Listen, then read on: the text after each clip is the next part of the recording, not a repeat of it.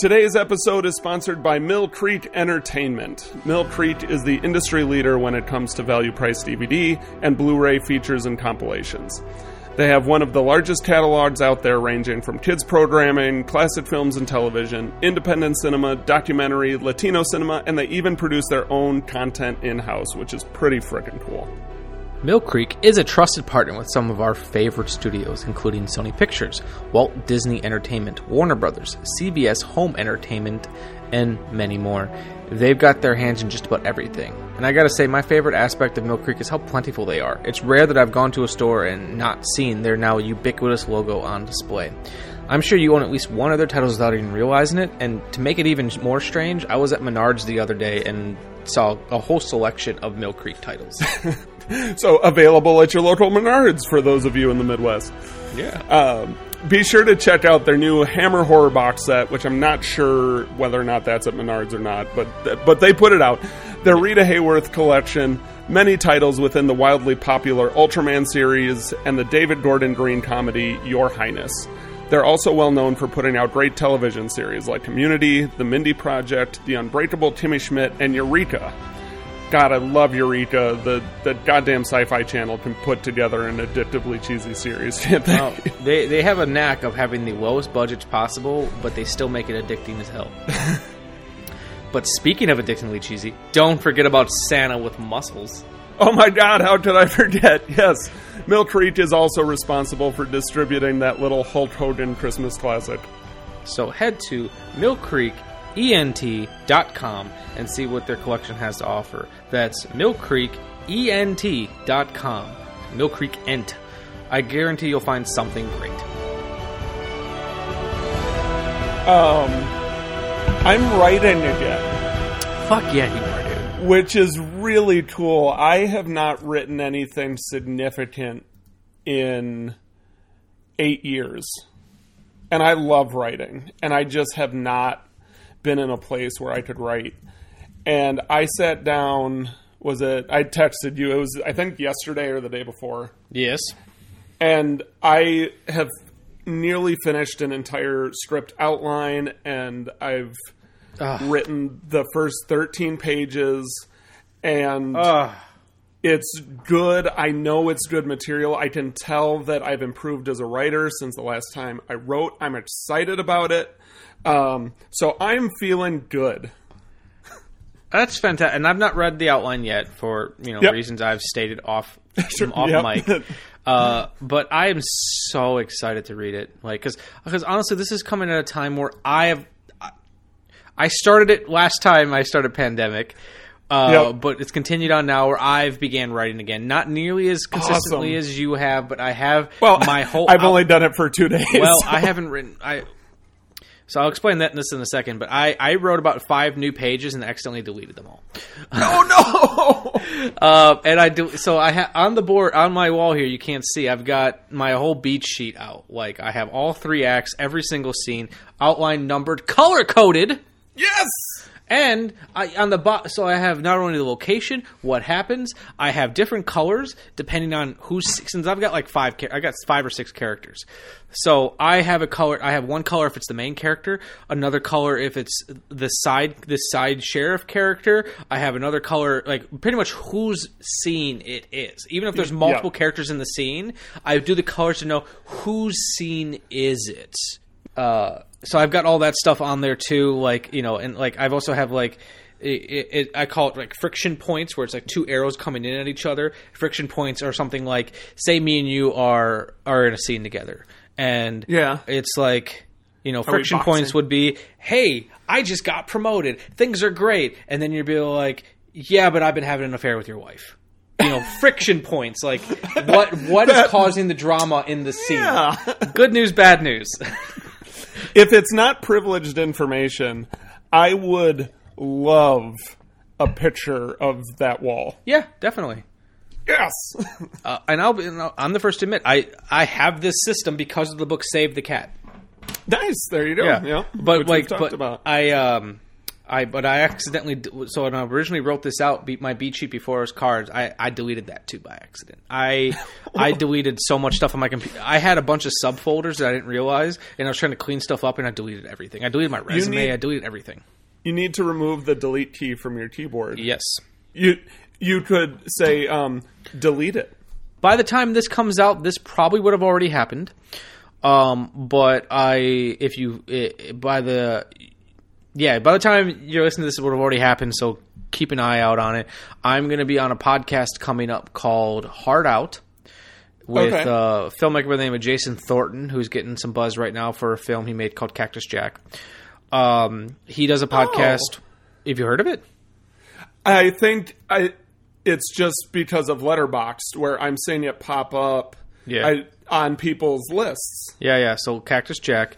Which he made, and he also had a film a couple years ago on Hollywood's Blacklist, which is kind of cool. It's like unproduced screenplays that are getting buzz. Him and his brother made it, and he has a podcast called Hard Out where they have a topic and they talk for 60 minutes, and they actually have a timer that goes off, and once that 60 minutes hits, the episode ends. Even if you're mid-sentence, you're fucking done. Awesome. I love it. He's been doing a series with filmmakers and film people, having them come on and discuss their favorite movies. And I am very surprised that the show's been going on for a while and no one's come on to talk about Halloween. So your boy, the resident Halloween head, will be on there just waxing philosophic about everything to do with John Carpenter's slasher piece, Halloween. Awesome. So that should already be out by the time this is up, because we are recording ahead of time. The other thing that we can talk about is we're starting to do some work partnering up with... Oh, fuck yeah. We talk about that. DCIFF, the DC Independent Film Festival. Yep. Is it international? I think well, we should know. Fuck. We should. I think it's independent. Oh, that makes sense. What did I say? International? Most of them are... Interdependent? Usually the I is international... DC you know what the I does not stand for? Is this infected? That was a dumb joke. I was just trying to fill the air. You did so admirably. Yes, the DCIFF, the DC Independent Film Festival, which is where my most recent feature film, which wasn't that recently at all, premiered. I love this festival. Called Normal. Yeah. We've talked about it, but you all know. Which I realized recently that at some point I put that film up on YouTube. So if anybody cares, it's probably really hard to find, and it's on an old account of mine. But somewhere in YouTube buried is the entire film, so it is watchable. I'm gonna force Nick to send me the link to that, and no, and I'm gonna post it everywhere. Awesome. So anyway, he's giving it to you guys for free. I paid for my copy, so you know. And I signed it. Yes, and my wife bought your book. Yes. Oh. You guys, I love you guys. I love both of you so much. Thank you. So yes, we're doing almost a movie, like a movie club with the DC Independent Film Festival, where the way it was, I wasn't able to do the first one, but it's the second Tuesday of every month. What they do is they bring back an alumni from the festival's past, and they show their current film or whatever they're out advertising. And what they do is then they do I believe a live stream talking about the film afterwards. And me and Nick have been asked to come on and moderate it, and I assume promote the film festival, and promote ourselves. Yeah. So it's close to that. So I just did the first one. Oh, so I'm a liar. That's what you're telling me. It's so think of it like a book club, right? Where that's the new this is the angle they're going for it, where it has to be. The film has to be available online for free. That's one of their requirements, or at least very inexpensive. Everybody goes and watches it on their own, and then they come together. It's not publicly streamed. It's like a Zoom group. So I am a liar. You were misinformed. That's on me. And then everybody can get together and discuss it. As Michael said, we are some of the moderators. But then they also have the filmmaker come on afterwards Sweet. to do like the traditional director Q&A, but they said it was important to them for them to come on after so you can discuss it as a book club without the like director being there, so you can talk about what you really think about So that it. way people weren't like, so I thought this movie was a piece of shit, and I think the guy that made it should go die. And he's sitting there like, oh, cool. my mom liked it.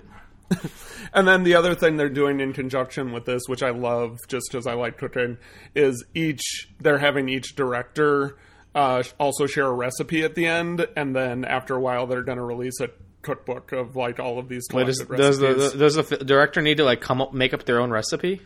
Yeah. Yep. That's hard. So the first one was with a director called Kevin Tran. And here's how you make cereal. His was pizza.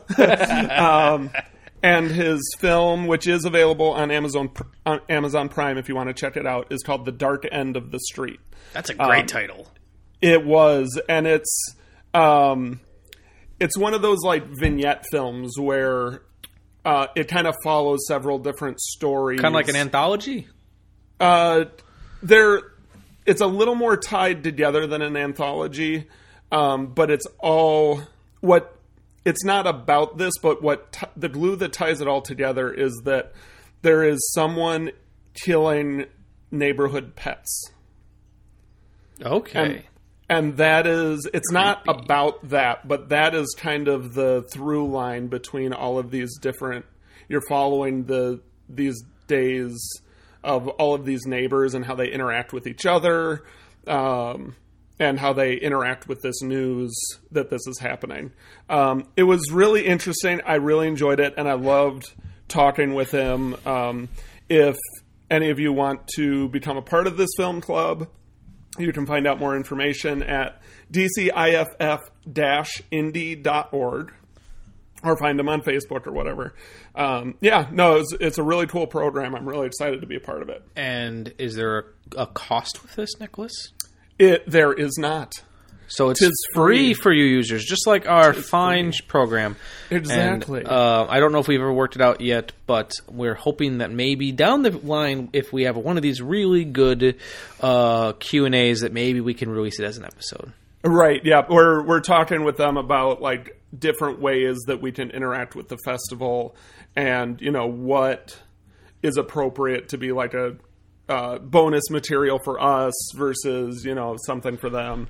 So it's all very in the works, but yeah, no, this is just kind of the kickoff of that partnership. So the Shameless Picture Show is making waves in 2021. The last thing we'll say before we begin the show is if you like what we I don't like doing this, but fuck it, we got to start getting better at it. If you want to help the Shameless Picture Show, if you're a fan of what we do, consider going to www.patreon.com/Shameless Picture Show and donating anything that you guys can offer. As little as $1, we'll get you a thank you on the show, and I'm going to pull up Patreon real quick and make sure that we are caught up on our thank yous. I believe we are. $5 gets you a bonus episode. $10 gets you all the bonus. $5 gets you all the bonus episodes. $10 gets you all the bonus episodes plus a. Hold on, I'm getting my shit confused. $5 gets you all the bonus episodes and a sticker. $10 gets you all the bonus episodes, a sticker, and a button. And if you are so inclined to go towards $50, you can either be on an episode as a guest or choose what we discussed on an episode. Yeah, my good friend, a favorite movie of yours? Yeah, my good friend Flounder has been donating for a little bit, and I promised him we will be doing. We already did one of his episodes. We did the raid. I've pretty much decided that if we're caught up and you guys are doing it for a little bit, you'll get more than one episode. Absolutely. Flounder's going to get another one. We're going to discuss Midnight Cowboy. I think that should be next. So you know what? We've already thanked everyone, but we're going to go through and thank everyone again. Yes. And remember, you too could be on this list for the low price of, what's the lowest that you get that one for? $1. $1. Yes. Your name will be famous forever. So I'm going to thank everyone who ever donated to the show thus far. It's not a big number, but it's all, everyone is... It's growing. Yes, it's growing. So give me 1 second. So first we have Chad Livingston. Thank you. Matt Sampin. Let me make sure I pronounce his name correct. Sampin. Yes, he's actually the owner of the Town Cinema in Watertown. Well, you said he reached out to us and just thanked us for what we were doing. Yes, yes, that is awesome. He wants us also to get him a high definition version of our logo, and he wants to play it in the theater. Yes, we should talk to him about trying to find a partnership that we could do. We were for a while, and then COVID hit. Son of a bitch! And like I said, Zach Brick. We have Stephen Wartruba, Paul Dieter, Stephen Millick, Joshua Barnes, and, of course, good old Robert Flounder Ward, who's been essentially keeping this show going. So thank you all. Consider donating. Even $1 helps us out significantly. We love you all. And if you're not opposed, Nick, let's start the show. Let's do it. Take a sip of coffee for working there. I'll take my last sip. Warning! This movie podcast actually discusses movies. Be aware that it may discuss any of the following elements: endings, surprise twists, unexpected cameos, and all manner of spoilers. Without further ado, please enjoy our feature presentation, The Shameless Picture Show. Hello and welcome to a new episode. Oh wow, I don't have it written down. Let me try that again. Hello and welcome to another episode of The Shameless Picture Show. I am Michael Vyers, and with me, as always, is a guy who I don't have a special quote for this week. Nick Richards. So this week on The Shameless Picture Show, we are not actually discussing a movie. No, we're discussing 10 movies. Topic episode, as we do, because I stole it from another podcast. I stole it from the Pure Cinema podcast. We're doing 5 films. 5 films because... I stole that from High Fidelity, so we both stole it from places. Yeah. So we are going to discuss 5 episodes, and our topic today, Nick, is... You described it to me. Yeah, so we actually went back and forth on how exactly to word this, and... We still haven't figured it out. And it's still a work in progress. The idea here is good films... From bad people. I'm kidding. Good films that you never want to watch again. So the reason why you don't want to watch it again has nothing to do with the quality of the film, but that a film that you had this negative visceral reaction to that you don't want to re-experience. Yes. And it could be, it could be everything from, the film it just had a true emotional reaction to, got to you. It could be the film was great, but it's not necessarily interesting enough to rewatch. It could be length. It could be any reason. Just the biggest thing, we didn't want you to be like, oh, that movie sucked so bad, I'm never watching it again. No, that's not what we're here to discuss. That's not what we're doing. All of the films on 4 of the films on my list, I think, are really great films. Yeah. For me, some of the films on my list I may not necessarily like. One in particular is extremely important to film history, though I think it's deplorable. But it's extremely well made and it's important, but it's just So there's different rationale for everything that we're choosing to talk about. And for me, it's very rare that I'm never going to watch this again. It's just, for me, my criteria is the chances of me going back to this sooner than later are pretty slim. Right. So that's kind of this. I'm really excited about the concept, and I think I'm not, both when pitching it to Michael and here today, I'm not quite nail. I think there's a better way to word it. And I have found some lists online that have similar tones to it. In fact, 3 of the films that I chose showed up on almost every single one of those lists. And what was interesting to me is that the films that I chose, for the most part, aren't really they're not horror movies or scary movies. Mm-hmm. They're not gory movies. Which makes me think of a 6th one. Really, I think the things that not turned me off, because I wasn't turned off by them. Most of them are really intriguing. Most of them, the reason why I can't go back to them is because I still think about them to this day. Mm-hmm. They made huge impressions on me, and it was a feeling that I never wanted. I don't want to feel that way again. Yeah, which 100%. which is actually for most of the films that I'm going to discuss, to their credit, because I think that that's what the filmmakers intended. And what's interesting to me too is how some films can have this reaction. So, for example, one of the films that almost made the list was Hereditary. It's a film that's very hard to watch. It's extremely good. It's extremely fascinating, but it's a hard movie to want to rewatch. And it's interesting to me that some filmmakers can make a film like that has that reaction to you, that it's, this is tough to watch for one way or another. But then you have films, I was just talking to my friend Kyle about this today, you have films like Taxi Driver, for example, that deal with deplorable people, heinous situations, but the film is endlessly rewatchable. Almost entertaining. Yep. In a way that some other movies aren't, because Taxi Driver it deals with really hard subjects, but is far more rewatchable than some of the other films on our list. And it's interesting, and it'll almost be an interesting investigative essay to figure out why some films are hard to watch and enjoyable and others aren't. Right.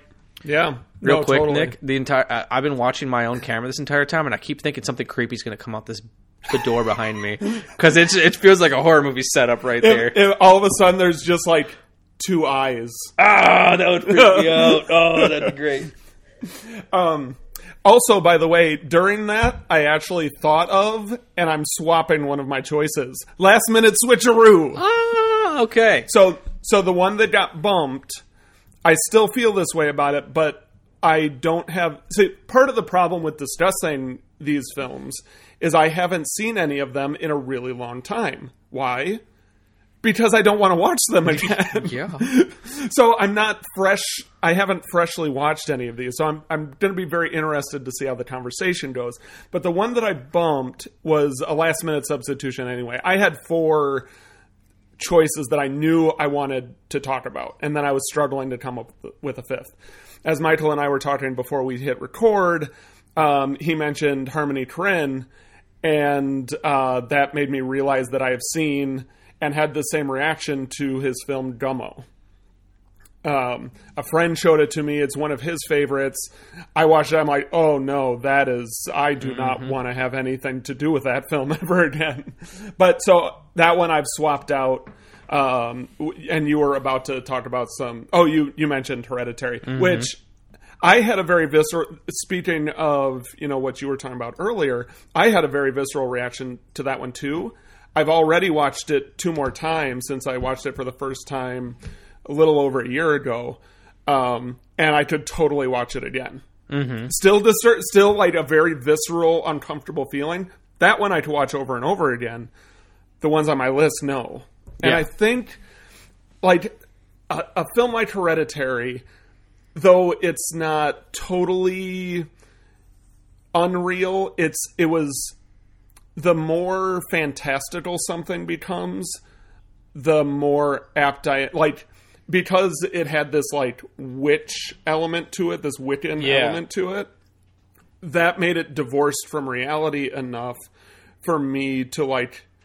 It made me uncomfortable, but I can watch it again. There's enough separation. Where a lot of the films that I picked don't really have a fantasy element to it. They're all extremely realistic in how they approach the story. Mm-hmm.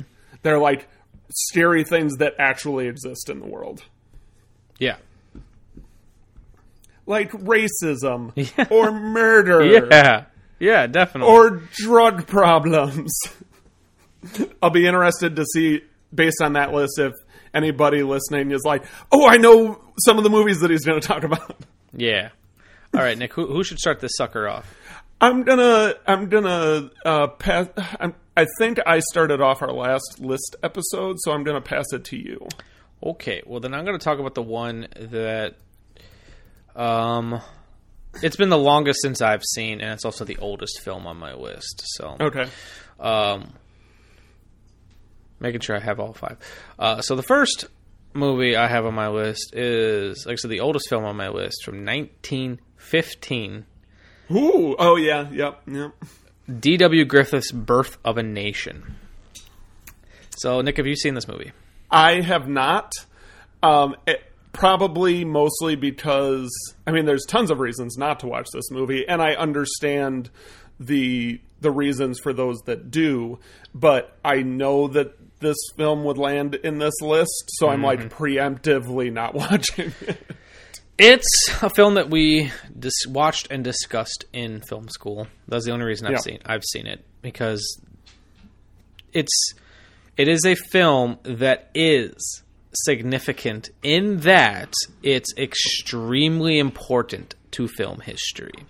Right. And I need to specify that because this film is the reason we have the film language we do now. So let me first explain. So Birth of a Nation, made in 1915 by D.W. Griffith, based on a book called The Klansman by Thomas Dixon Jr. If this doesn't give you an idea of what this movie's about, I don't know what to tell you. Not to be confused with Black Klansman, which, yes. though I haven't seen yet, I am excited to see it. It is fantastic. One piece of interesting history that I just saw on Wikipedia that I didn't know existed. This is the first ever. This is the first and possibly only ever 12 reel film ever made, meaning it's 3 hours long. In 1915. I wonder how many reels Gone with the Wind was, or Sound of Music. Those are some.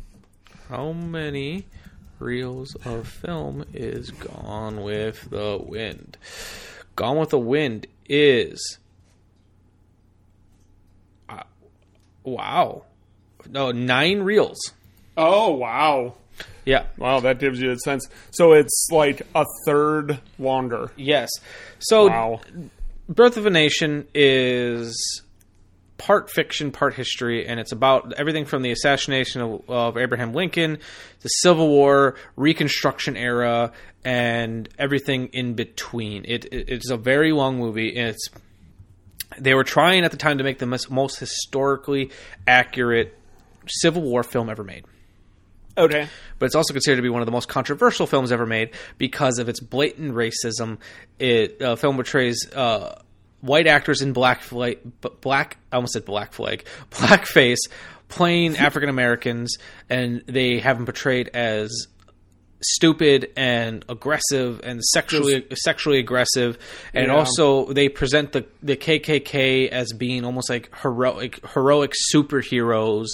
And there's a lot of issues with it. So maybe they missed the mark on most historically accurate. Yeah, well, exactly.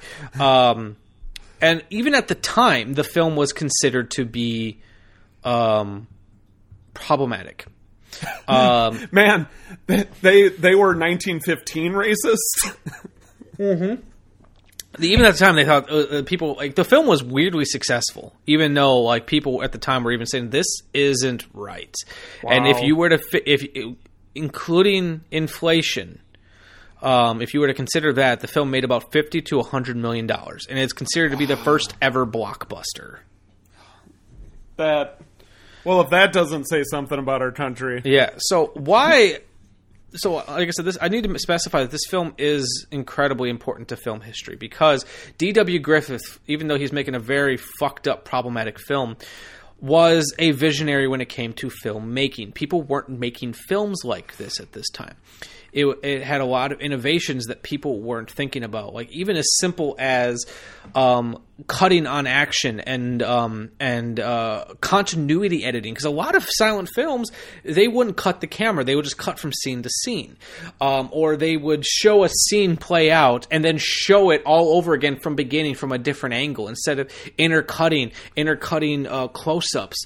Like I said, a lot of times most silent films were shot from a wide shot, and maybe once an occasion they would cut to a close-up, but he was actually doing continuity editing, especially if a guy's riding a horse horse and pulls his sword out in a wide shot as he's pulling it out, and it cuts to a close-up mid-motion. People weren't doing that in 1915.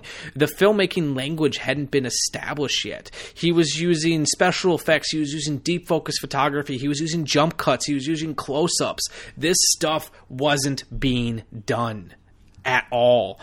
So there's a lot of things that make this film important because no one was making that. And it's so disheartening to know that such a terrible, problematic film is one of the most inspirational when it comes to the way that we watch movies now.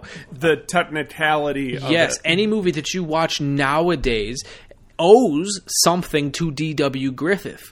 And it's a shame that someone who is so innovative to this art form was so fucking terrible.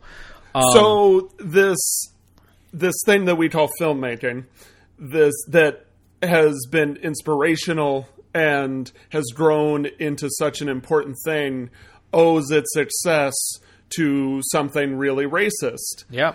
Like, if that's not a parallel, the History Channel actually says that they truly believe that the KKK becoming as prolific as it was and becoming so accepted in the public is a big part of because of this film. Wow. And actually, I think there's I'm going to read this part from the Wikipedia page because I think it says I think it's kind of interesting. Despite its controversial story, the film has been praised by film critics, with Roger Ebert mentioning its use as historical tool. He says, The Birth of a Nation is not a bad film because it argues for evil. Like Leni Riefenstahl, who was a female filmmaker who made Nazi propaganda films, Triumph of the Will, it is a great film that argues for evil. To understand how it does so is to learn a great deal about film and even something about evil. So he says it's a great film that argues for evil.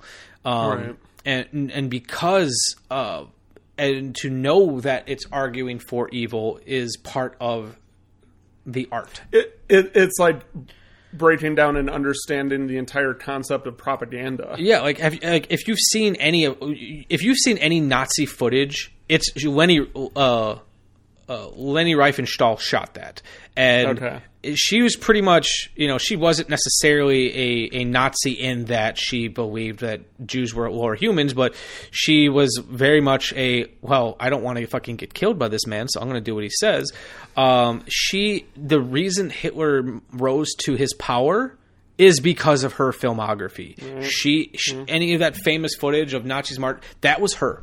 And she found that how she can essentially build someone up using images. So once again, she's also a very important filmmaker who made deplorable stuff. Yep. I also find it interesting that she used to talk back to Hitler and he couldn't do anything because she was essentially in charge of him making him look good. So I love that she would, I mean, that doesn't excuse her. No. Her helping that man rise to power, but yeah. At least she got she's a controversial. I think she's also a controversial figure who's fascinating, but made, terrible stuff. Made the world a worse place. Yeah.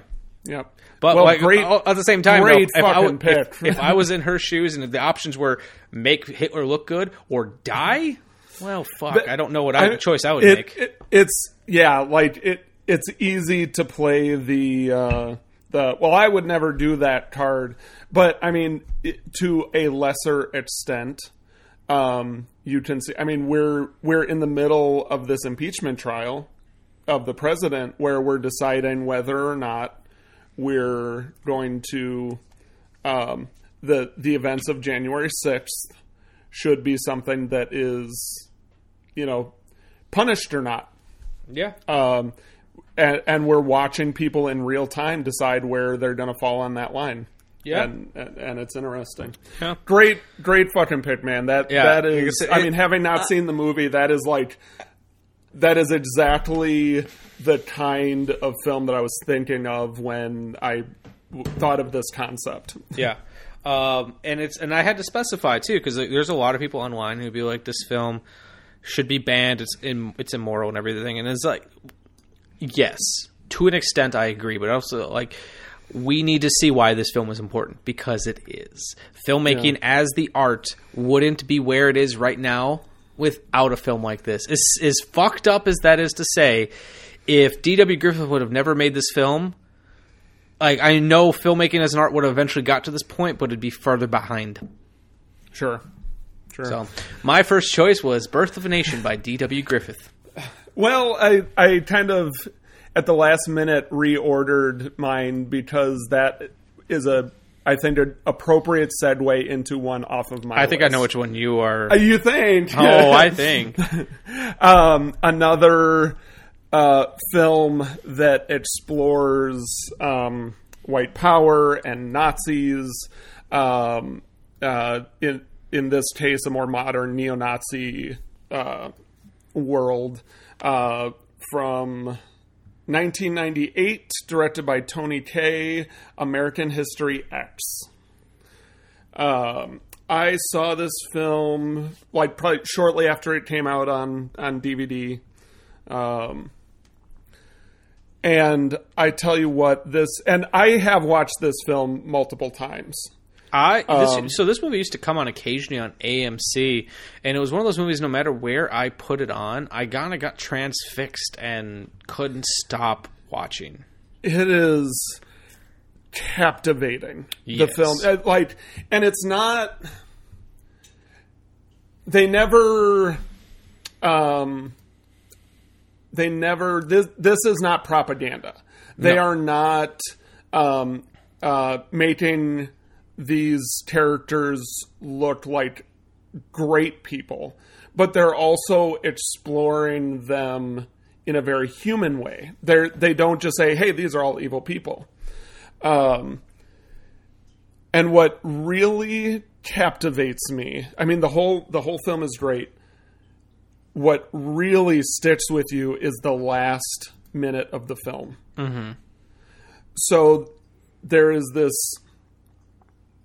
journey of like people trying to say, hey, this life doesn't make sense. This hate that you're holding on to doesn't make sense. Mm-hmm. And you go on this journey, and then it gets to a point towards the end where you're like, oh, the people with fucked up views have learned a lesson. And then in the last frame, spoiler alert, if you haven't seen it, in the last frames of the film, the white kid whose older brother kind of brought him into this world of neo-Nazis, who's like, you know what, this is fucked up. He's thinking to himself, I am not going to follow this lifestyle anymore, gets shot by a black kid. Mm-hmm. And that fucked me up. I didn't understand. I'm like, why would you do that? Why would you end the film this way? And it stuck with me, and it made me watch it again. There's also a really, really nasty curb stomping scene. Oh, yeah. If people remember anything from this movie, that's usually it. The sound of his teeth touching the curb is just so gut-wrenching. But anyway, what I came to... I wouldn't say realized, because I can't say that this was the filmmaker's intention, but how I eventually interpreted that ending was as a challenge. To people. So you sit and watch for 2 hours, them go, okay, yep, Nazis are bad, racism is bad, this white power concept is bad. Are you going to hold on to that belief when you see a black kid shoot a white kid? Mm-hmm. You know, how strong was that lesson that you learned? Can you still, after realizing that all of that hate is bad, when you see a black kid murder a white kid, can you still hold on to that lesson that you learned? Yeah. So that's how I decided to interpret it. Mm-hmm. As a challenge to the audience. And again, great film. And I think that ending is the only reason why I could watch it subsequently. And after a year or two where I probably watched it 5 or 6 times. Like, I have not watched it since then. Yeah, it's definitely... It's a movie, when I saw when I was younger, I couldn't tell you why I was as captivated with it as possible. And probably a big part of the reason was it's like, it was making me think without realizing it. You know, it's weird to think that a movie about, you know, neo-Nazis is making you think subconsciously. But it kind of, like, you know, it's because I was relatively young. I was at least middle school, maybe early high school, and the first time I saw it, and like I knew what I was watching was controversial and it was saying something. I knew the broad strokes of saying Nazis are bad. Nazis are bad. This is a bad way to live your life, and you know, and that's kind of what in the end Edward Norton's character is trying to instill in Edward Furlong's character is Nazis are bad. Yeah. This is a fucked up way to live. I hate that I did this to you. The end, but like, you know, there's more beneath the surface, and like. It's also an interesting story behind the scenes. The little bit I can remember, like I remember reading that Tony Kaye at one point, the studio did an edit of the film that he was very unhappy with because he thought it was ignoring the point he was trying to make. And he wanted to, and you know, he's like, okay, I'm already making a controversial enough film, but then if you're making a controversial film that doesn't have the message I have said, you're just making a controversial film. There needs to be a reason behind the controversy. And at one point, he was trying to. You're just a dick. He was trying to Alan Smithy the film. And for those of you who don't know, Alan Smithy is a popular pseudonym used amongst directors when they don't want to put their name on a film, and it was rejected.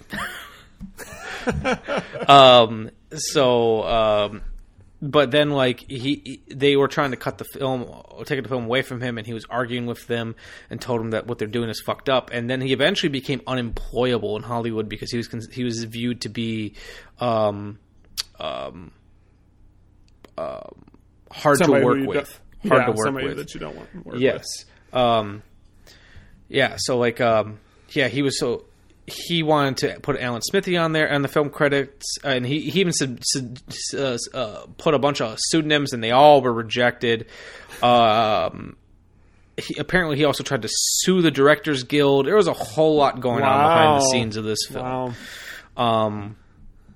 You know, I kind of gave that disclaimer where I decide how I chose to interpret that ending. Like, I don't know if that was what the intention was, and I think I choose to interpret it that way as much as more than I think that that's what was actually intended. But that's kind of the only way that I can make sense of that ending in a way that I'm okay moving on with. Also of note, I had forgotten this, but in our last episode with Coal Miner's Daughter, we mentioned the amazing performance by Beverly D'Angelo, and we kept saying, and we were saying like, everybody just knows her as the what she is in this.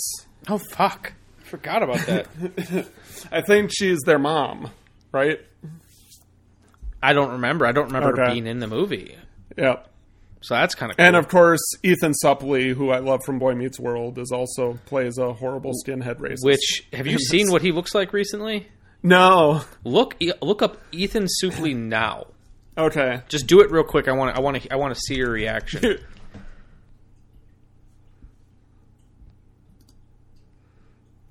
The Today Show. Like, look up. Holy images. shit! Yes. He is looking good. Yes, he is a shell of his former self. I would not kick that man out of bed. No. Now, I'm not a big proponent of diet culture and all of that, but he wanted to do what he wanted to do, and he looks phenomenal now. He's a strong looking man. Yeah. He's ripped now. So yeah, he does not look like himself. Like, I thought he looked.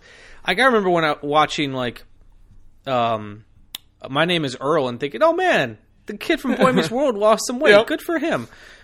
But now it's like, who's this professional wrestler? Right? Yeah, totally. His muscles scare me. The holy shit was worth the price of admission. That was better than what I was hoping. You're welcome. All right, so next. All right, next so one that's is my mine. number 5 pick. All right, so for me, my number 4 pick is a 2009 experimental black comedy directed by Harmony Korine, Trash Humpers. I've never heard of it, but it sounds like a Harmony Korine title. Harmony Korine is a filmmaker that I find endlessly fascinating. And while I don't necessarily always get what he's going for, or really know if I want to know what he's going for, I will probably... I've not seen all of his old films, but it's one of those things, I'll probably watch every one of his films at some point and be like, even if that's not for me, you are a fascinating human being. Right. I'd love to buy him a beer and sit and listen to him talk for 2 hours. Actually, I do have a funny story about that. Real quick, before I talk about Trash Humpers. So I'm a big fan of professional wrestling. And Harmony Korine, a couple of years ago, made a film that I was a big fan of called Spring Breakers. And in the film Spring Breakers, there's a character near the beginning of the film who's like a youth minister. And he's played by a professional wrestler, Double J, Jeff Jarrett. And I always remember sitting there thinking, I was like, that is so weird. Why the fuck is Jeff Jarrett in this movie? You know, I don't get it. Yeah. And I remember a couple of years ago, I was at a hockey game, and they were doing a tribute to professional wrestling. I was like, holy shit, hockey and wrestling together? Fuck yeah. And I got a chance to meet Double J, Jeff Jarrett.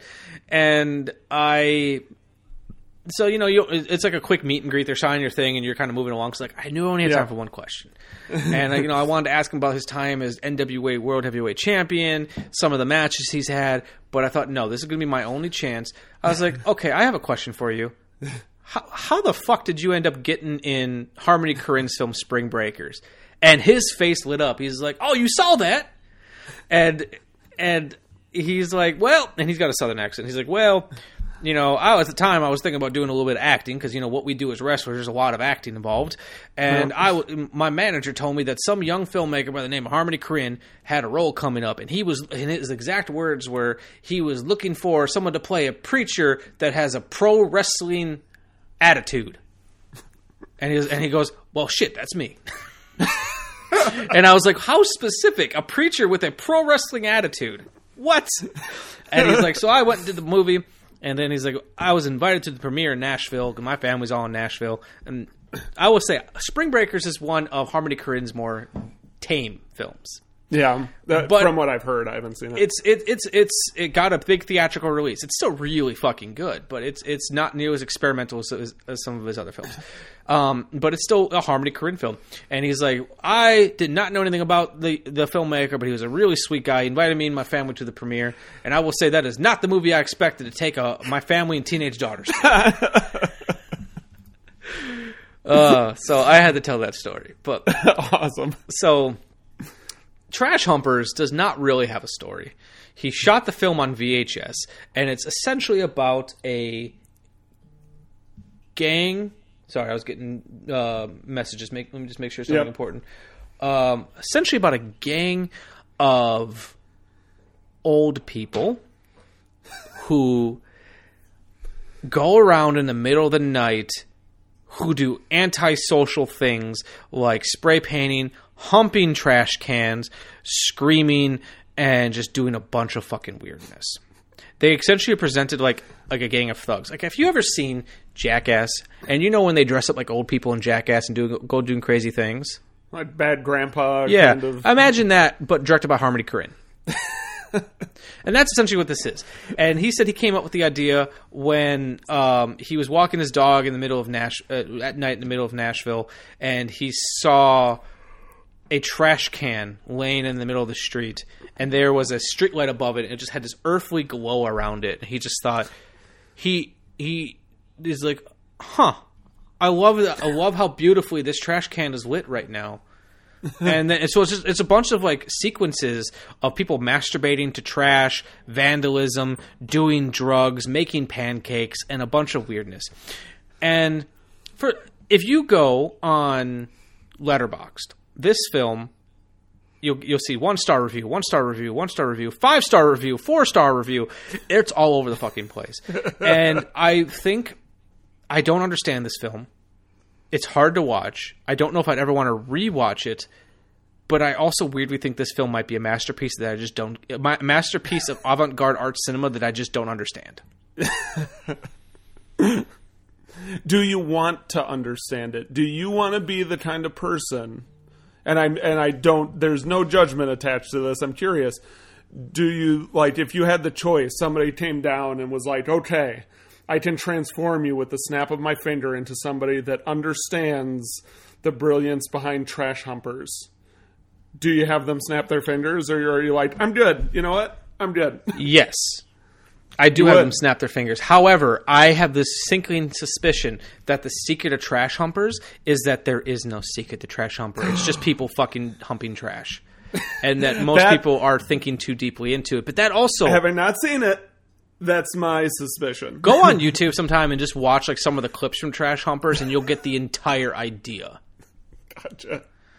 And actually, there's a quote from Harmony Korine. He said, Korine sees the film as an ode to vandalism.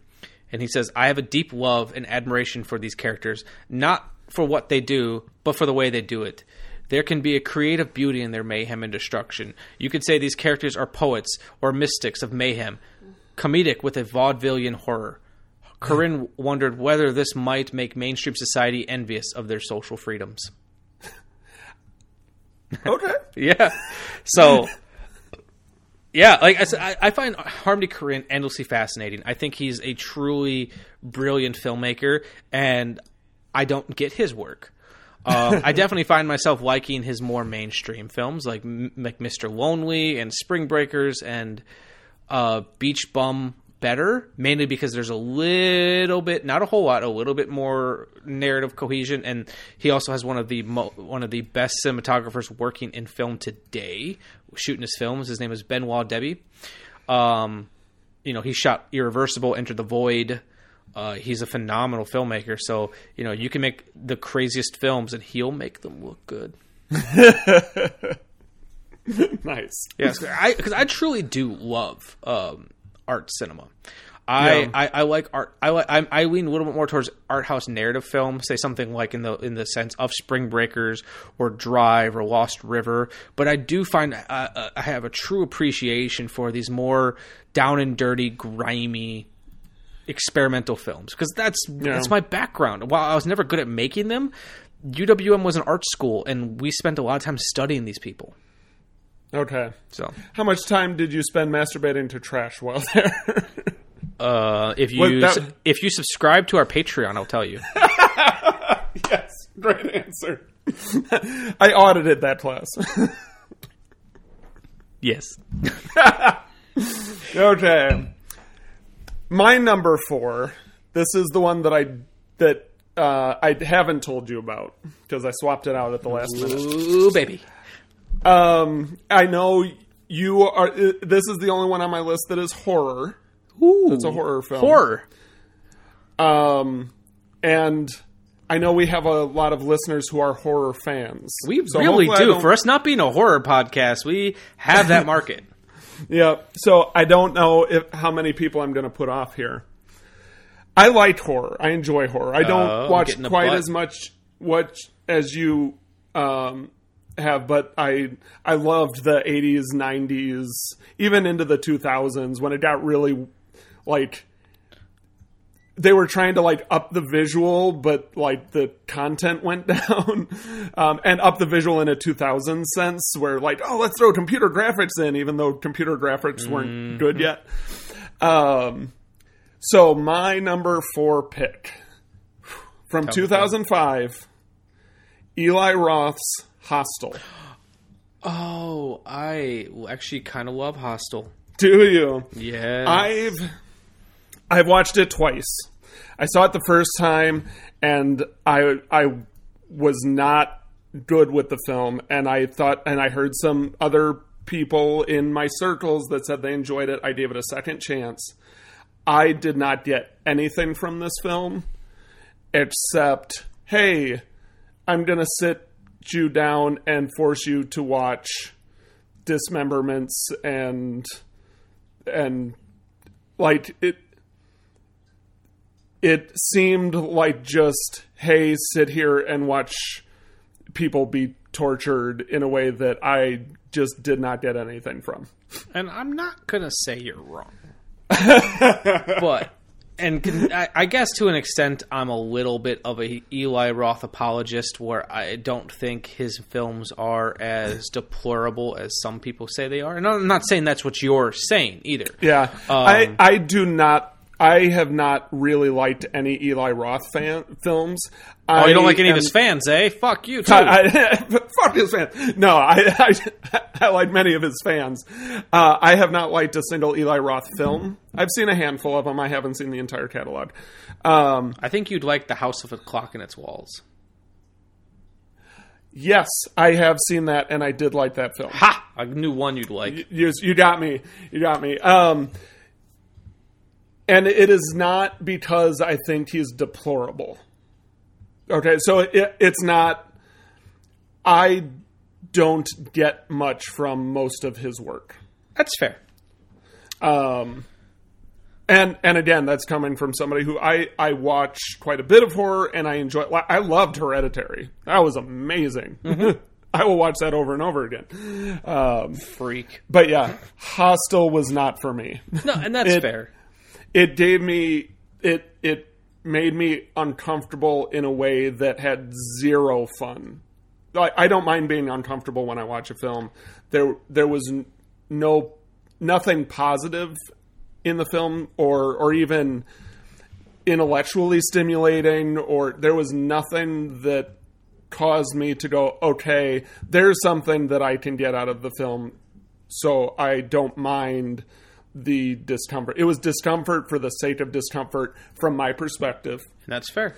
And I would be very open to hearing a civil debate over another take on that, to say, well, here's where I think you're mistaken or what you might have missed. I will say, I will explain what I got out of it. Sure. Or at least what I like about it. I don't want to go too long for them, because one, this episode's going to be long enough as it is, and two, it's been a couple years since I've watched it, so I don't want to. If I'm going to defend because you're not the only person with that opinion, and I understand. Yeah. I know I'm also in a minority for liking it. And I've had to make this argument, or not argument, but I've had to do some defending of this film in the past, and I'm okay with that. Yeah. But I will say, what I liked about it is, I went into this film not knowing anything about it other than the title, and that it was considered, I don't know if controversial is the right word, but is infamous at the time. Yep. And I remember I bought a copy of it on Blu-ray in the early days of Blu-ray from Suncoast Video, where I overpaid. Did you also pick up some sunglasses and puta shells? Yeah, and I overpaid for it, as you did with Suncoast as part of the charm. And I went home and I watched it with headphones on, if you can believe it. Because I knew it was like, there's probably going to be a lot of violence and screaming, and I didn't want that weird situation of my parents coming in like, what the fuck are you watching? Because like, I don't have an answer for it. I'm just masturbating in here. Yeah. I'm just humping trash. But what I got out of it is, like, I knew nothing about the film. I found myself really engaged with it. Because like, one of the biggest complaints that the film gets is that the characters are unlikable. I don't necessarily think that's a bad thing. I think they're written to be unlikable. Yeah, because they felt real to me. They felt like the type of people that would go to a European town to fucking party. Right. I was brought in. I liked the rather slow burn mentality of it, where it took its time to bring you into the world. They are establishing this weirdness, this underground network of things that are happening. Slowly as time went on, I liked the way the film was shot. I liked the way that as the film went on, we kind of got to know these people and started realizing things are going down. And then when we finally get to that big moment of the main character being taken to this warehouse of this like secret society type of thing, that point on, which the film is hard to watch at times, it became for me this phenomenally tense movie about trying to escape. I was legitimately edging my seat, chewing my nails the entire time as he was trying to escape, and my heart was pounding. And I thought this film is effectively doing something besides just playing. It's not like a Faces of Death type situation where it's like, here's all this gore and crazy. Right. Well, that film is in there, but there was so much good filmmaking being done in this film to keep me going. And then I was also impressed when I rewatched the film how creative it is with hiding shit. So, there's that big spoiler for those who haven't seen it, Nick. I'm sorry to bring this up again, but there's that incredibly hard to watch Achilles tendon scene. I love when he goes to cut the Achilles tendon right before you see anything, it smash cuts to something else. Right. But our brain tricks us into thinking it was far more gory than it was. And don't get me wrong, there is a lot of gore in this film. But what I appreciated about it is there was this really tense narrative going on. It wasn't just gore for gore's sake. Well, there was definitely those moments.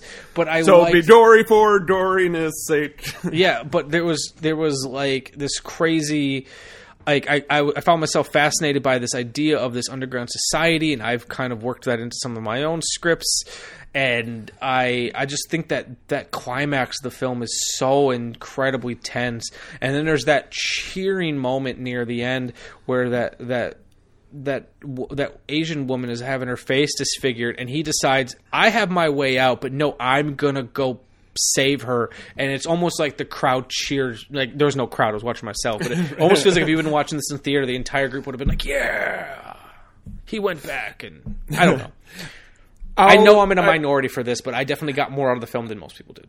Yeah, and if you got something on it, I would never say, you're wrong, and it's a bad movie, and, I'm glad you got more out of it than I did.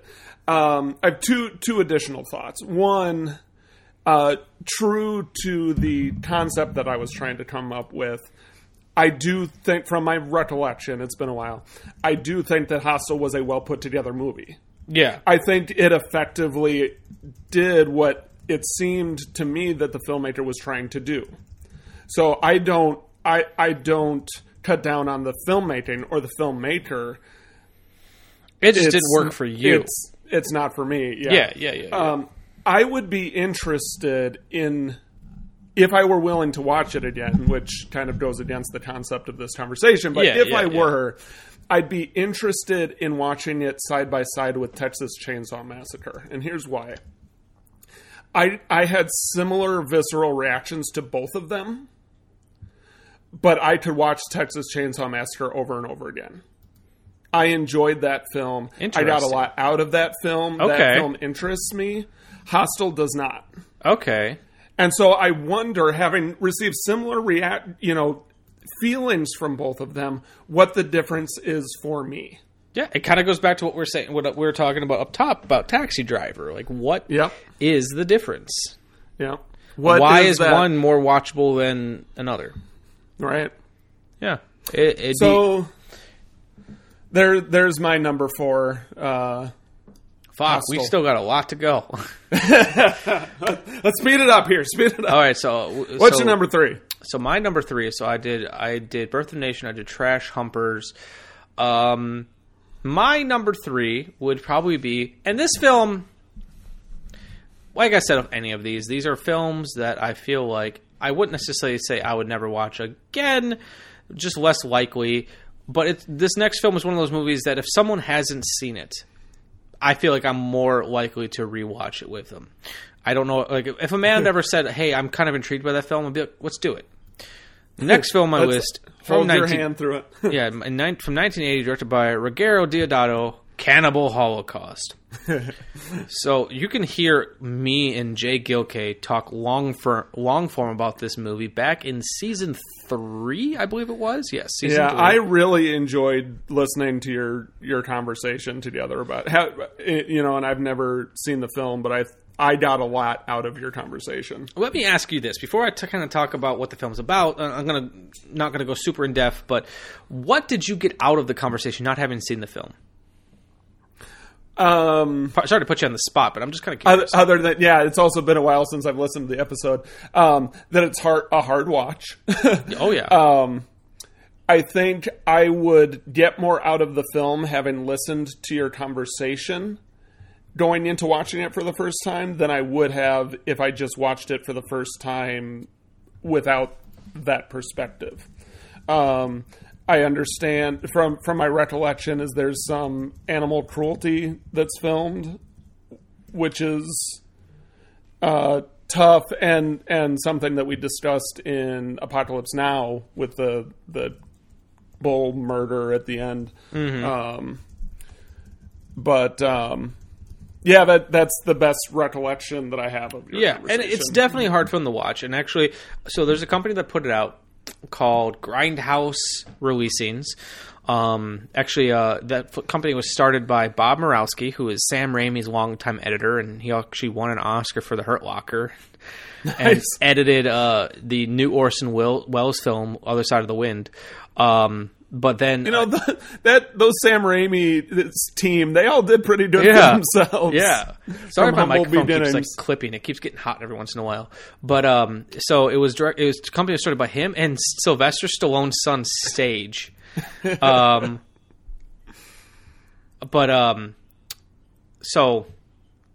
the company was started by them, and they did a release of the film. They did a cruelty-free cut where they cut out all that stuff. And I can see both sides of the coin. Part of me feels like part of the journey of this film is seeing that.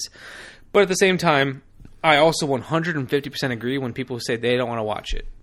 Yeah. Like, I knew for myself, I turned my head, I had to cover my eyes, I had to do all that. I knew for myself I had to see that cut of the film. I had to see the original preferred cut of the film. Yeah. But say if I were to rewatch with Amanda and she'd be like, I don't want to see that stuff, then we're going to watch the cruelty-free cut. And that's what I'd be cool with that. Right. But I actually think the film is a rather fascinating film, but it is definitely a hard film to watch. And a big part of the reason is the cruelty. Like, there's some people out there who think this movie is terrible. I actually think this film is kind of a masterpiece. And in such a sense that this film was it stirred up so much that, especially because Deodato told the cast to essentially go into hiding. When the film came out, that they took him to trial because they really thought he murdered these people. Wow. So yeah, that's for this reason I think the film is actually kind of fascinating. It's not for everyone, but out of all the cannibal films, because that was a whole subgenre, out of the cannibal films, I think it's probably the best, and actually has a really gorgeous soundtrack. If you guys have been listening to the Shameless Picture Show, you'll occasionally hear our ads for Midnight Movie Society. That really nice music I play in the background, like dun dun dun dun dun. That's the theme song from Cannibal Holocaust. Okay.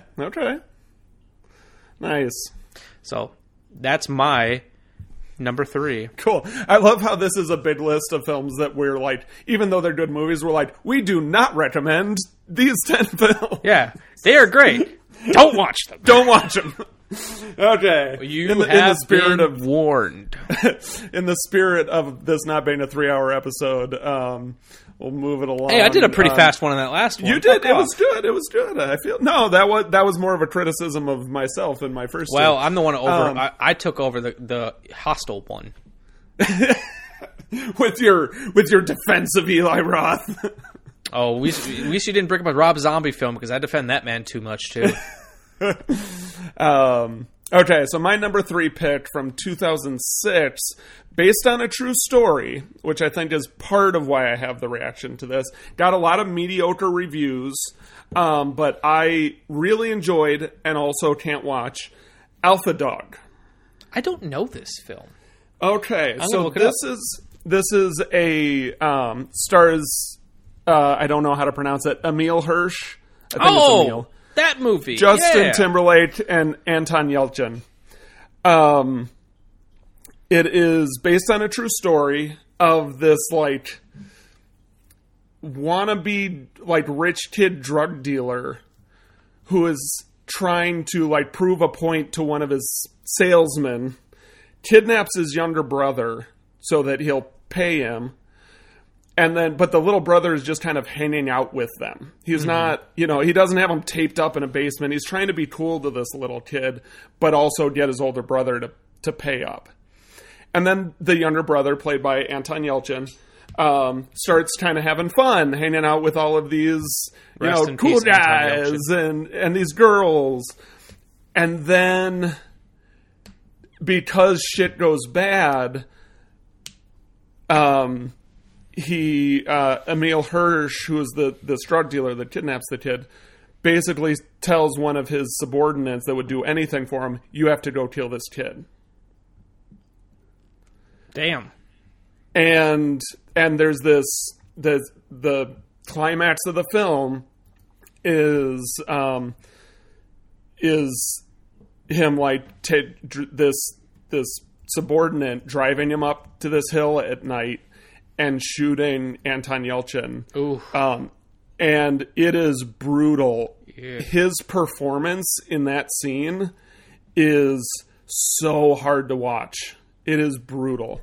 Overall, it ends horribly, but all the rest of the film I really enjoyed. I remember I wanted to see this film when it came out, and then even just looking at it now, like Emil Hirsch, Justin Timberlake, Ben Foster, Anton Yelchin, who I said like rest in peace, Olivia Wilde are all, Harry Dean Stanton. Yeah. And Bruce Willis has a small role in it. And Nick Cassavetes, who directed this, is the son of John Cassavetes. Yep. Like, that's fucking cool. I think this film is tragically underappreciated. And still, like, I own it. I bought it after I watched it the first time, and I have not watched it again. Because I can't. It's too brutal. I don't. Yeah, like it's plus it's a film I want to see.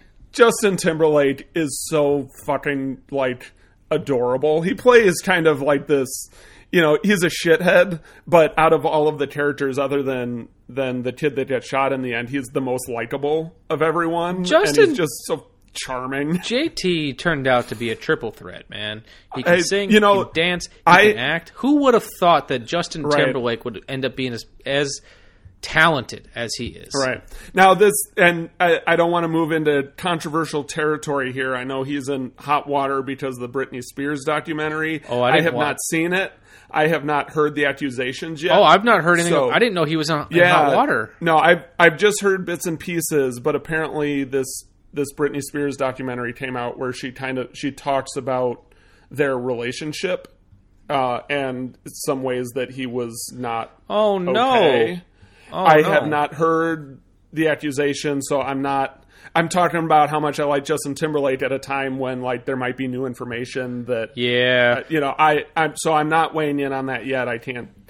I haven't heard it, so I didn't know about any of that. So I got to watch that. I wanted to watch that Britney documentary anyways because she's a misunderstood soul. Yes. Yep. And I've also found in the last couple of years I've become a big defender of pop music.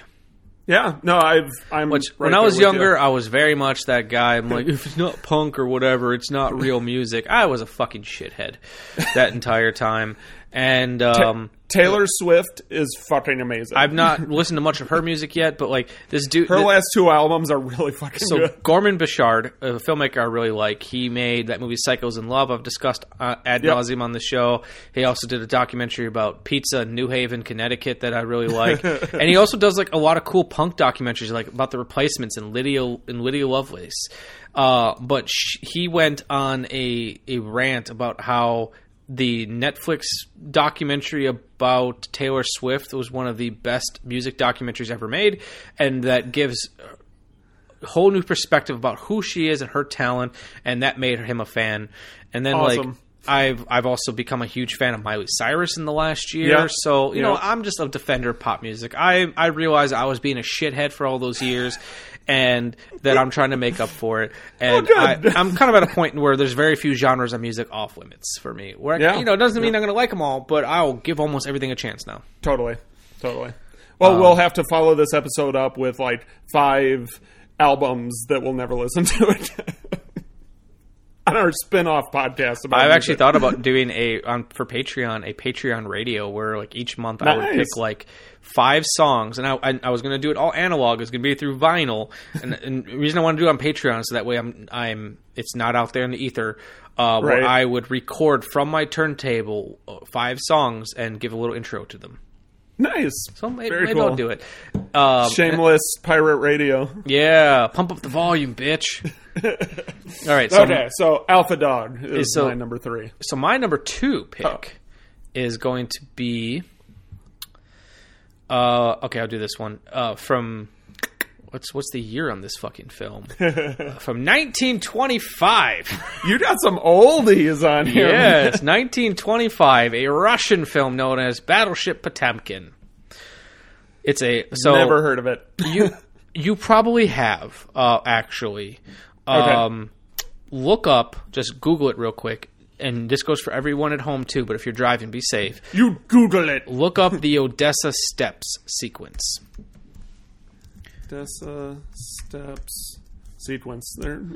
And just silently watch like a couple seconds of it. If you've ever learned anything about film editing in your life, you've probably seen clips from this part of the film. I'm only mentioning it because this is the most famous sequence from the film, so if you've seen any of it, this is what you've seen. Okay, I have not seen this. Well, so another film that we learned about in school it's once again a significant film. It's got some of the at the time had some of the most revolutionary editing techniques of all time, and is the film to popularize montage editing from the Russians. The reason why I would never watch this film again is because it's fucking boring. It is phenomenal. It's very well made. It definitely is. It deserves to be considered one of the greatest films of all time. It's a dramatization of a mutiny that occurred in 1905 on a battleship called Potemkin, where they rebelled against the officers. It's depressing and it's boring. It's one of those films that, like, if I were to say, if it were to get a theatrical release, and like we're going to show Battleship Potemkin, I'd probably go just to be like, oh fuck, when am I going to get to see this in theaters again? Right. Whatever. But it's not like it's a Friday night. I want to put a movie on. Let's put in Battleship fucking Potemkin. No. It is the greatest boring film ever made. And like there's things in it that are exciting. It's just slow, it's dense. The Odessa Steps sequence is probably the most entertaining part of the film. And not only wants to entertain, like it's a good time or anything, it's just the most action. But that sequence has inspired so many famous scenes in movies that it's important.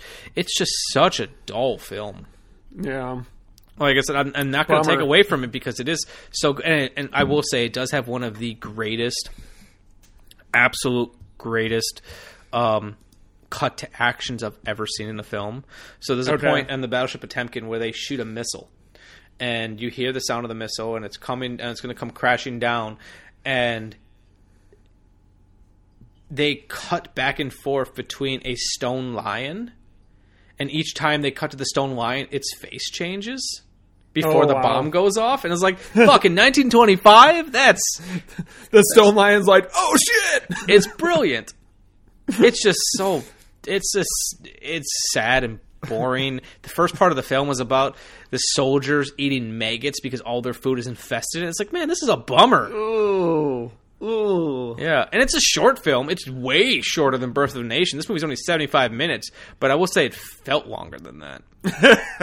Last time I rewatched it, so I've seen it twice in my life. I've seen it in school, and then we watched the Odessa Steps sequence in class, and then I wanted to see the rest of it, so I rented it from the library and watched the whole thing. And I was like, kind of dull, but important. So, you know, I can sometimes appreciate a film as dull if it's important, if that makes sense. Like, it's like, hey, this movie's not doing it for me. but I can see what you're doing there, movie. You're right. But then a couple years ago, Amanda had a film class, and the teacher was doing a very poor job of teaching what montage editing was. And she had briefly mentioned Battleship Potemkin, but didn't explain its significance. It's like, okay, I'm going to teach you this class, and we're going to watch the movie. Welcome, I am Professor Vyers. Professor Von Vyers, and I am here to teach you about Battleship Potemkin. Perfect. So, Battleship Potemkin. Like, it shouldn't be as high on this list as it is. I'm not actually doing this in any specific order. Yeah. And it's kind of one I threw on the list. And the reason I threw it on the list is because there's other films I cut from the list, and I have The Irishman is on the list because it's too fucking long. But I would rather watch The Irishman right now than rewatch Battleship Potemkin. Or Manchester by the Sea because it's a very dour and really sad movie. But I would still watch that over Battleship Potemkin. I'm sorry, Sergei Eisenstein. Your movie's just dull. It's one of the greatest films ever made. It's just dull. You hurt Sergei's feelings. Well, look up Sergei Eisenstein's hair. I think he's doing okay. I also like that part of this episode is me telling you to look things up. I was just going to say the same thing. If we were doing this live, I'd be bringing up all these pictures for you. Sergei, what was his last name? Eisenstein. Eisenstein. He's fine. Hair. Oh, nice. Yeah, see? Yep. Nice. Kind of Eraserhead-esque. Yeah, David Lynchian. Very cool. So, what's your... Or the art restorer from Ghostbusters 2. Yeah. From the Upper West Side. So what's your number 2, Nick? My number 2 is by one of my favorite directors. Ooh. Who we discussed on the show recently. Actually, I think it was a Patreon episode. David Fincher's follow-up to his first feature-length film, Alien 3, Alien Cubed. I don't know how it's properly titled. Alien with the little... With the tiny 3, yeah. Yeah. Which this film title also has a number in it. He must have been really running with that. 7. I saw this movie only once, and I want you to explain yourself, but I will say the first time I saw it, I was high school, and everyone was saying how great this film was, and I was like, that's okay. I feel like I'd appreciate it more now, but at the time I was like, this is the movie that everyone's talking about. I think this film is so well put together, so well constructed. Morgan Freeman and Brad Pitt together are fantastic. What's in the this box? Was like it was Brad Pitt. I might be getting the timeline wrong, but it was like it wasn't Legends of the Fall Brad Pitt, but it wasn't yet like Ocean's 11 Brad Pitt. It was that like 12 Monkeys Brad Pitt that I would where he was really like people were realizing, oh, maybe he is kind of sexy. Right. Before they had really ramped up the sexy. He twitched a lot and like threw his hands up as he talked. Really enjoyed that Brad Pitt. Yeah, it's I'm taking weird chances, Brad Pitt, and they haven't quite figured out how sexy I am, and they haven't exploited it yet, Brad Pitt. I feel like that is the state in which I perpetually live. Like, the world hasn't figured out how sexy I am yet. Yeah. Yeah. They will, goddammit. It's not quite cutting class, Brad Pitt. Right. Or True Romance Brad Pitt, where he's just stoned on the couch the entire time. Right. So... This for those of you not aware of it, it's a crime drama where Morgan Freeman and Brad Pitt are detectives trying to solve the serial murder. The serial murder they come to realize is setting up these murders after the 7 deadly sins. They're all very graphic, and because of how creative the crime scenes are, it's makes it more gut-wrenching somehow, because they are disgusting, but it's also the amount of thought that the killer, who is played by a terrible human being, Kevin Spacey. Yeah, fuck that guy. So this is a role he could really pull off. Real quick, and I just mentioned, so I'm on the Wikipedia page right now for 7. And the film says it stars Brad Pitt, Morgan Freeman, Gwyneth Paltrow, Kevin Spacey, R. Lee Ermey, and John C. McGinley. But off to the side where they have the Cliff Note version where they have directed, produced by, starring. Yep. Starring They don't mention Kevin Spacey. And I'm like, fuck yeah. While that may be political, I actually think that he might be uncredited in the film. Oh. I think, and I might be making this up, but I have a faint recollection of that being kind of a choice that they made to kind of leave it. Even then, they knew. Yeah, right. I might be misremembering. Anyway, the one that really, of the 7 murders, even though the Gwyneth Paltrow's head in a box, spoiler, was rough. The Lust murder, for those of you who have seen it, it's the kind of sexual violence amped up to 1,000 that is just so uncomfortable and so hard to watch. And again, I don't even know the actor that played the man that committed the murder. But he was like forced to by Kevin Spacey's character. I will never get out of my mental, I will never be able to erase the image of him shaking, holding that blanket as he's kind of interviewed by them after what he had to do. It is gut-wrenching. I'm choking up now. It's definitely a film I need to revisit because, I think I was too young for. Yeah, and I wasn't even that young, but I just don't think I went in with the right mindset on this film because it's definitely a film that I know from a lot of people truly love this film and definitely is big part of the reason why David Fincher is the name that he is. Yeah. Because I would say if you did a blind testing of people say what their favorite when you think of David Fincher, who you think of or what movies you think of, I would say it would probably be a tie between Seven and Fight Club. Yep. With maybe Social Network being a third. Yeah. As being most popular, like what people think of. And I'm sure it's different. Yeah, the strongest association. Yeah, I would say, I'm sure there's other, everyone's a little bit different, and he's made many great films. Yeah, I would say those would be his most popular associated with him. Yeah. So that was my number 2. Ugh. So my number 1, a film that, and this one truly, I have no interest in rewatching. And despite the fact that I think it was a truly great film, from 2009 by Lars von Trier, Antichrist. Okay. So I haven't seen this one, but yeah, Lars von Trier, as a general rule, makes hard to watch films. This is a hard film also to describe. So I'm gonna, if that's cool with you, I'm gonna read the plot synopsis from or plot summary from IMDb because it's okay. If gun to my head right now, I could tell you vague strokes, and this might not be much better, but I'm just sitting here struggling to remember what it was all about. A grieving couple retreat to their cabin in the woods, hoping to repair their broken hearts and troubled marriage, but nature takes its course and things go from bad to worse. So that's very vague, but yeah, right. What it's essentially about is, well, one, I need to talk about how this fucking film begins. So a couple is having sex in the shower. And I saw way more of Willem Dafoe's dick than I ever wanted to see. And because it's going in and you see it.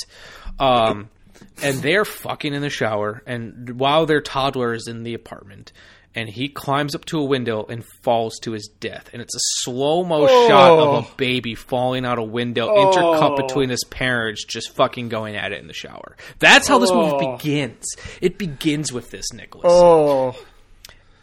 And obviously, they struggle with that. The mother is having terrible issues with grief, and to make things worse, her husband is a therapist and does not want to get her psychiatric help. So they go out to this cabin in the woods, and things go fucking nuts. And it's an interesting film. It's truly fascinating the way that they show grief. But as the film goes on, the wife starts kind of going crazy. But there's also issues with, I believe there was things about witchcraft, and there might be like a supernatural element happening in this film. And a fox stares right into the camera and screams "Chaos reigns." So there's some shit happening. But as the film goes on, you know, she essentially takes out her frustrations on her husband, and there's everything. There's, oh my god, I forgot all about this.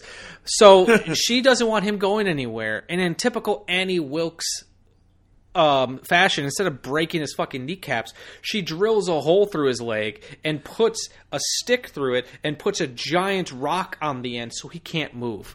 And then what she does is she takes I think it's a pair of scissors, and cuts off his penis. And hold on, I need to take a screenshot of my face right now. And, oh no, it gets worse, Nick. And then please, I need to remind you guys, I do not remember why any of this stuff happens. At one point, she takes a pair of scissors and cuts off her own clitoris. Yes. Oh. I saw this movie in a theater with people. Oh. I paid my 2 bits. I went to the theater. I knew nothing about this film. It was playing at our college theater. I thought, sure, let's go see it. There was this woman in the theater. It was actually kind of funny. Anytime something bad would happen to Willem Dafoe, she was just sitting there cackling. It was really funny. It was almost like, remember in Cape Fear when like Max Candy just sits there and is laughing hysterically through the entire movie? It's been too long since I saw it. He just sits there and just but... cackles throughout the film.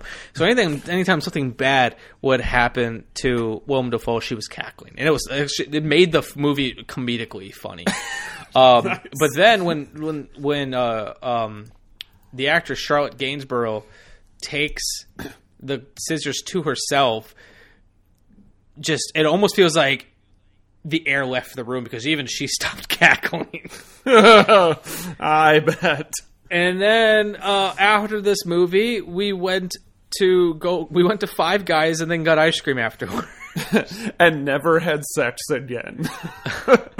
I saw this movie in college. It was crazy. I had an opportunity to buy the Criterion edition of this film, and I almost did just so I could have the special features, knowing that I don't know if I want to watch this film again.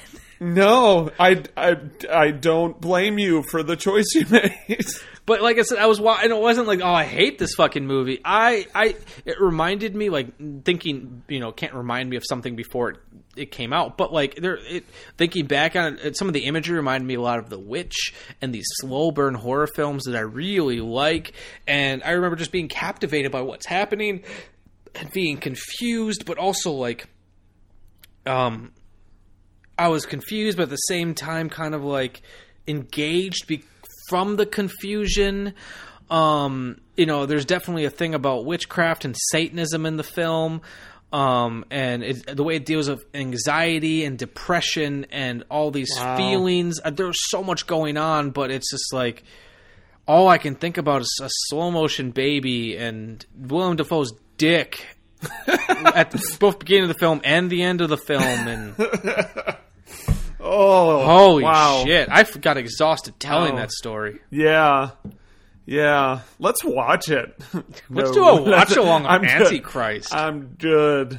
Every time something crazy comes up, it's just gonna be a picture of my head covering their dick, like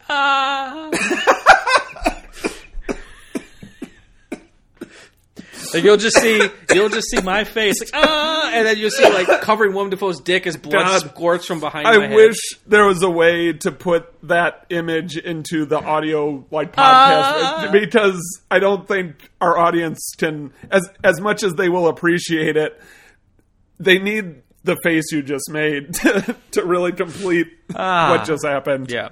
So, Nick, what's your number one? What film are you never going to watch again? I exhausted you, and you haven't even seen the movie. That is rough. How do you think I felt sitting in a theater with 3 male friends?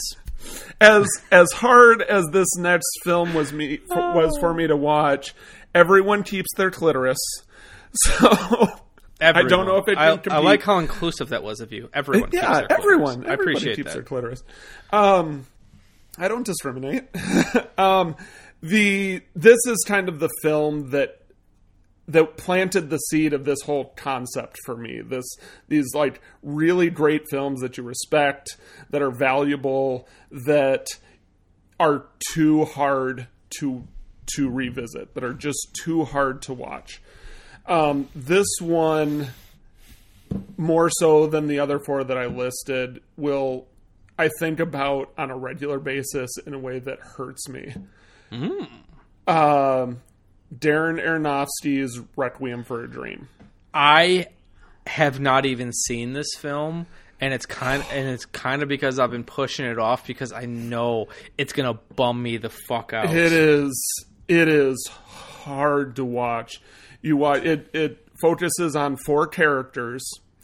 Jared Leto's character is kind of what ties all the characters together. It's him, his girlfriend, his mom, and his friend. Performances they are all amazing performances, but it is about how drugs destroy all four of their lives. And that's another reason why I've been struggling to see it. You know my history. You know my family's history. I know it's going to, and it's one of those things. I feel like I need to eventually see this film. I can't explain to you why I feel that, but I feel like I need to eventually see this film, and I am not looking forward to it because I know I'm going to be a mess afterwards. Yeah, it is tough, and even like it's not just cocaine or something. The mother's character is addicted to prescription pills, so they kind of cover that angle too, and it destroys all of their lives in different ways. And the state of all four of them at the end of this film, particularly Jennifer Connelly's character, but all four of them it's nightmare fuel for all of them. But Jennifer Connelly's, where she ends up, just thinking about it re-frightens me and brings me to tears every time. It is a tough film that ends in the worst way, and I could spend 3 hours trying to describe how this movie feels, and I will just keep saying over and over again, it is so hard to watch. So I'm not going to waste any more of your time saying that for the seventh time. I am wondering if now we need to do a Shameless Picture Show double feature of Requiem for a Dream and Labyrinth. I thought you were going to say Antichrist. You're number one. Yeah. No, I think Requiem for a Dream and Labyrinth. We'd have to end with Labyrinth. The twisted tales that Jennifer Connelly. Like I said, we'd have to end with Labyrinth. Yeah. You'd want to end the night on that. So, how are you feeling, buddy? This episode was rough. This was way more rough than I was expecting. Like, at first it started off kind of like, okay, we're going to talk about racism and why that's bad. Okay, these couple movies are weird and just kind of long. And then we're like, without planning that, we both came out swinging for number one. and I think, like, it wasn't just thinking about our memory of watching the films that we each suggested. Like, your description of the films, like, got to me. Wow. Could you believe I put no work into this? Zero work. I thought about which movies I wanted to pick, and I wrote them down. But again, I haven't watched any of these films in so long because I can't. I spent 5 minutes making a list. That was it. Oh. The rest of these descriptions, like, I'm cheating a little bit. I do have Wikipedia open for, like, some factoids, but, like, no, I didn't put, like, thought into, like, what films can I put that is really going to make Nick squirm? And if my descriptions can make you squirm, I don't think you'd be able to sit through Antichrist. I'm a little bit nauseous. A little bit. Yeah. Well, this has been another episode of the Shameless Picture Show. Thanks for listening, everyone.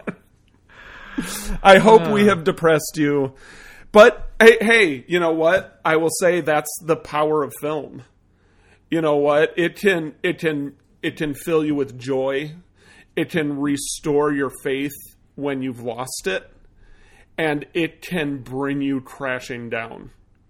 Can I? Go ahead. I was going to say, can I read one thing to you real quick? You may. I'm on the Antichrist Wikipedia page. Damn it! And no, this is too funny not to read to you because the way it begins, where it goes, and then the ending is just super funny. So I do need to specify, and I'll find a clip of the audio so you can play it. But there is a talking fox in Antichrist that just screams at you, "Chaos reigns!" And for the longest time, me and my buddy Greg, who I have to go see this with, we just used to yell at each other, "Chaos reigns!" all the time. So under the release section on Antichrist, they say the film premiered during the competition portion of the 2009 Cannes Film Festival to a polarized response from the audience. The film prompted several walkouts, and at least 4 people fainted during the preview due to the film's explicit violence. At the press conference following the screening, which just says Trier was asked by a journalist from the Daily Mail to justify why he made the film, to which the director responded that he found the question strange, since he considered the audience as his guests, not the other way around. He then claimed to be the best director in the world. Charlotte Gainsborough won the Cannes Film Festival's award for Best Actress. The ecumenical jury at the Cannes Festival gave the film a special anti-award and declared that the film to be the most misogynist movie from the self-proclaimed biggest director in the world. It gets better. Cannes Festival director Thierry Frémaux responded that this was a ridiculous decision that borders on a call for censorship, and that it was scandalous coming from the ecumenical jury. Finally, the Talking Fox was nominated for an award called the Palm Dog, which is a yearly alternative award presented by international film critics from the Cannes Film Festival. So they choose their favorite dog in whatever films came out that year. So the Talking Fox was nominated for the Palm Dog, but lost to Doug from Up. That was a very good fox. I liked that fox a lot. I just love that this is the only time in my life that Antichrist and Up can be mentioned in the same sentence. Like, I feel like this should be a piece of trivia. Like, what does Pixar's Up and Lars von Trier's Antichrist have in common? Yeah, what they were both nominated for the Palm Dog. Wow. Chaos reigns. Squirrel. So yeah, I had to read that to you. I had to read the entire thing because I was originally just going to read the last part, but then as I was reading the rest of it, I was like, oh man, this is all good. This is all good. I will say, I think that is the most uplifting thing associated with the film that you described to me. So I think that is a good place to wrap up this otherwise draining conversation. And we did this because we thought it was going to be easier. We're like, hey, let's really phone in an episode, man. Yeah. Well, next up, I think we should do Flounder Good and do Midnight Cowboy for him. Which has been on both of our shame lists since the beginning of the show. It is currently streaming on HBO Max, so if you have that... Awesome, I do. If not, sign up for a free 14-day trial or whatever the fuck they do. And, join us for some Midnight Cowboy. Midnight Cowboy. All right, which Nick. we will record before midnight. Yes. But I am wearing my cowboy shirt. You are, and you're looking sexy. Not that anyone can see. I'm wearing a Misfits t-shirt I've had since high school. Also sexy. The punk can grow up, but he's still a punk at heart. Right. I really appreciate it. I watched Young Adult with Charlize Theron. Oh, that movie's so good. Last night, and I really appreciated that Patton Oswalt's character had a small Vandals poster over his bed. You should see... And he had a Pixies shirt on. I'm like, I am digging his character. There's a spiritual follow-up to that film that Jason Reitman also directed, starring Charlize Theron, called Tully from 2018. It was written by Diablo Cody. It was me and Amanda's probably our favorite movie of 2018. Oh, nice. Very cool. Yeah, so check out Tully. Will do. All right, man. Is there anything else you want to talk about before we wrap up? Not really.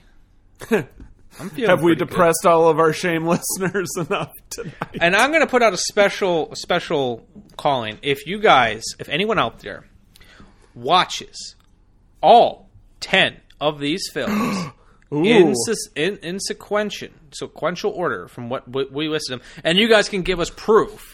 If you do that, you watch all 10 of these and are able to, we'll do two things for you. One, we will find some special swag. I'll give you one of my movies. I'll give you all of our swag. I'll even give you a free month of Patreon. On top of all that, you guys will win a special award from both me and Nick. Nick, if you don't mind me speaking for you, I figure if anyone does this, like I say, watches all 10 of these films and gives us some sort of proof, not only will you receive everything from our Patreon, and if we have more stuff by then, you'll get that too. You'll get a free month of Patreon. You will get one movie from my personal movie collection. Hey, it could even be porno. You don't know. Nick will give you a copy of Normal on DVD if you still have some left. I can do that. I do. You can come on the show and tell us what this 10 depressing fucking films. And if you've seen the film already, you have to rewatch it. You still have to watch it again as part of this challenge. 10. That's what I'm throwing out there. So you get all of our Patreon stuff. You get a month. No, you get 2 months of Patreon for free. We should also figure out a way to throw in a few months of therapy. Yes, you'll get 2 months of Patreon for free.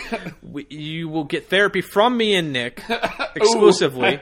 You'll get a movie from my personal collection. I'll pull something from my shelf and give it to you. You'll get a copy of Normal, and you get to come on the show and tell us how fucked up your life is now after watching Antichrist. Whew. Challenges out there. That is one hell of I would rather eat a jar of cinnamon. Okay. Challenges out there, and I'm going to call out our go-to listeners. Flounder, if you're listening. Katie Cadaver, if you're listening. Steve Wartruba, if you're listening. If any of y'all fuckers are listening, this is the challenge I am throwing out. And, you know, even if I don't know who you are, if you're some dude from Australia right now who just really wants to get on our good graces, this is the challenge. Wow. That is one hell of a capstone. We should, if they do it, we should bring them on for a Patreon episode. Yeah, Patreon episode. Oh, no. They're going to talk about the experience. They're going to be on a real episode so everyone can hear it. You will all listen to this. What did these films do to you?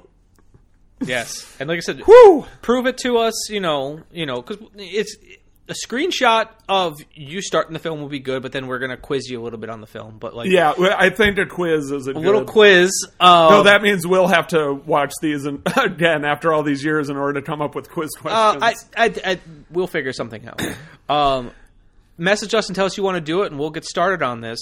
So once again, fucking do it. The films are my 5 were Birth of a Nation by D.W. Griffith from 1915, Trash Humpers from Harmony Korine, 2009. Cannibal Holocaust from 1980 by Ruggero Deodato.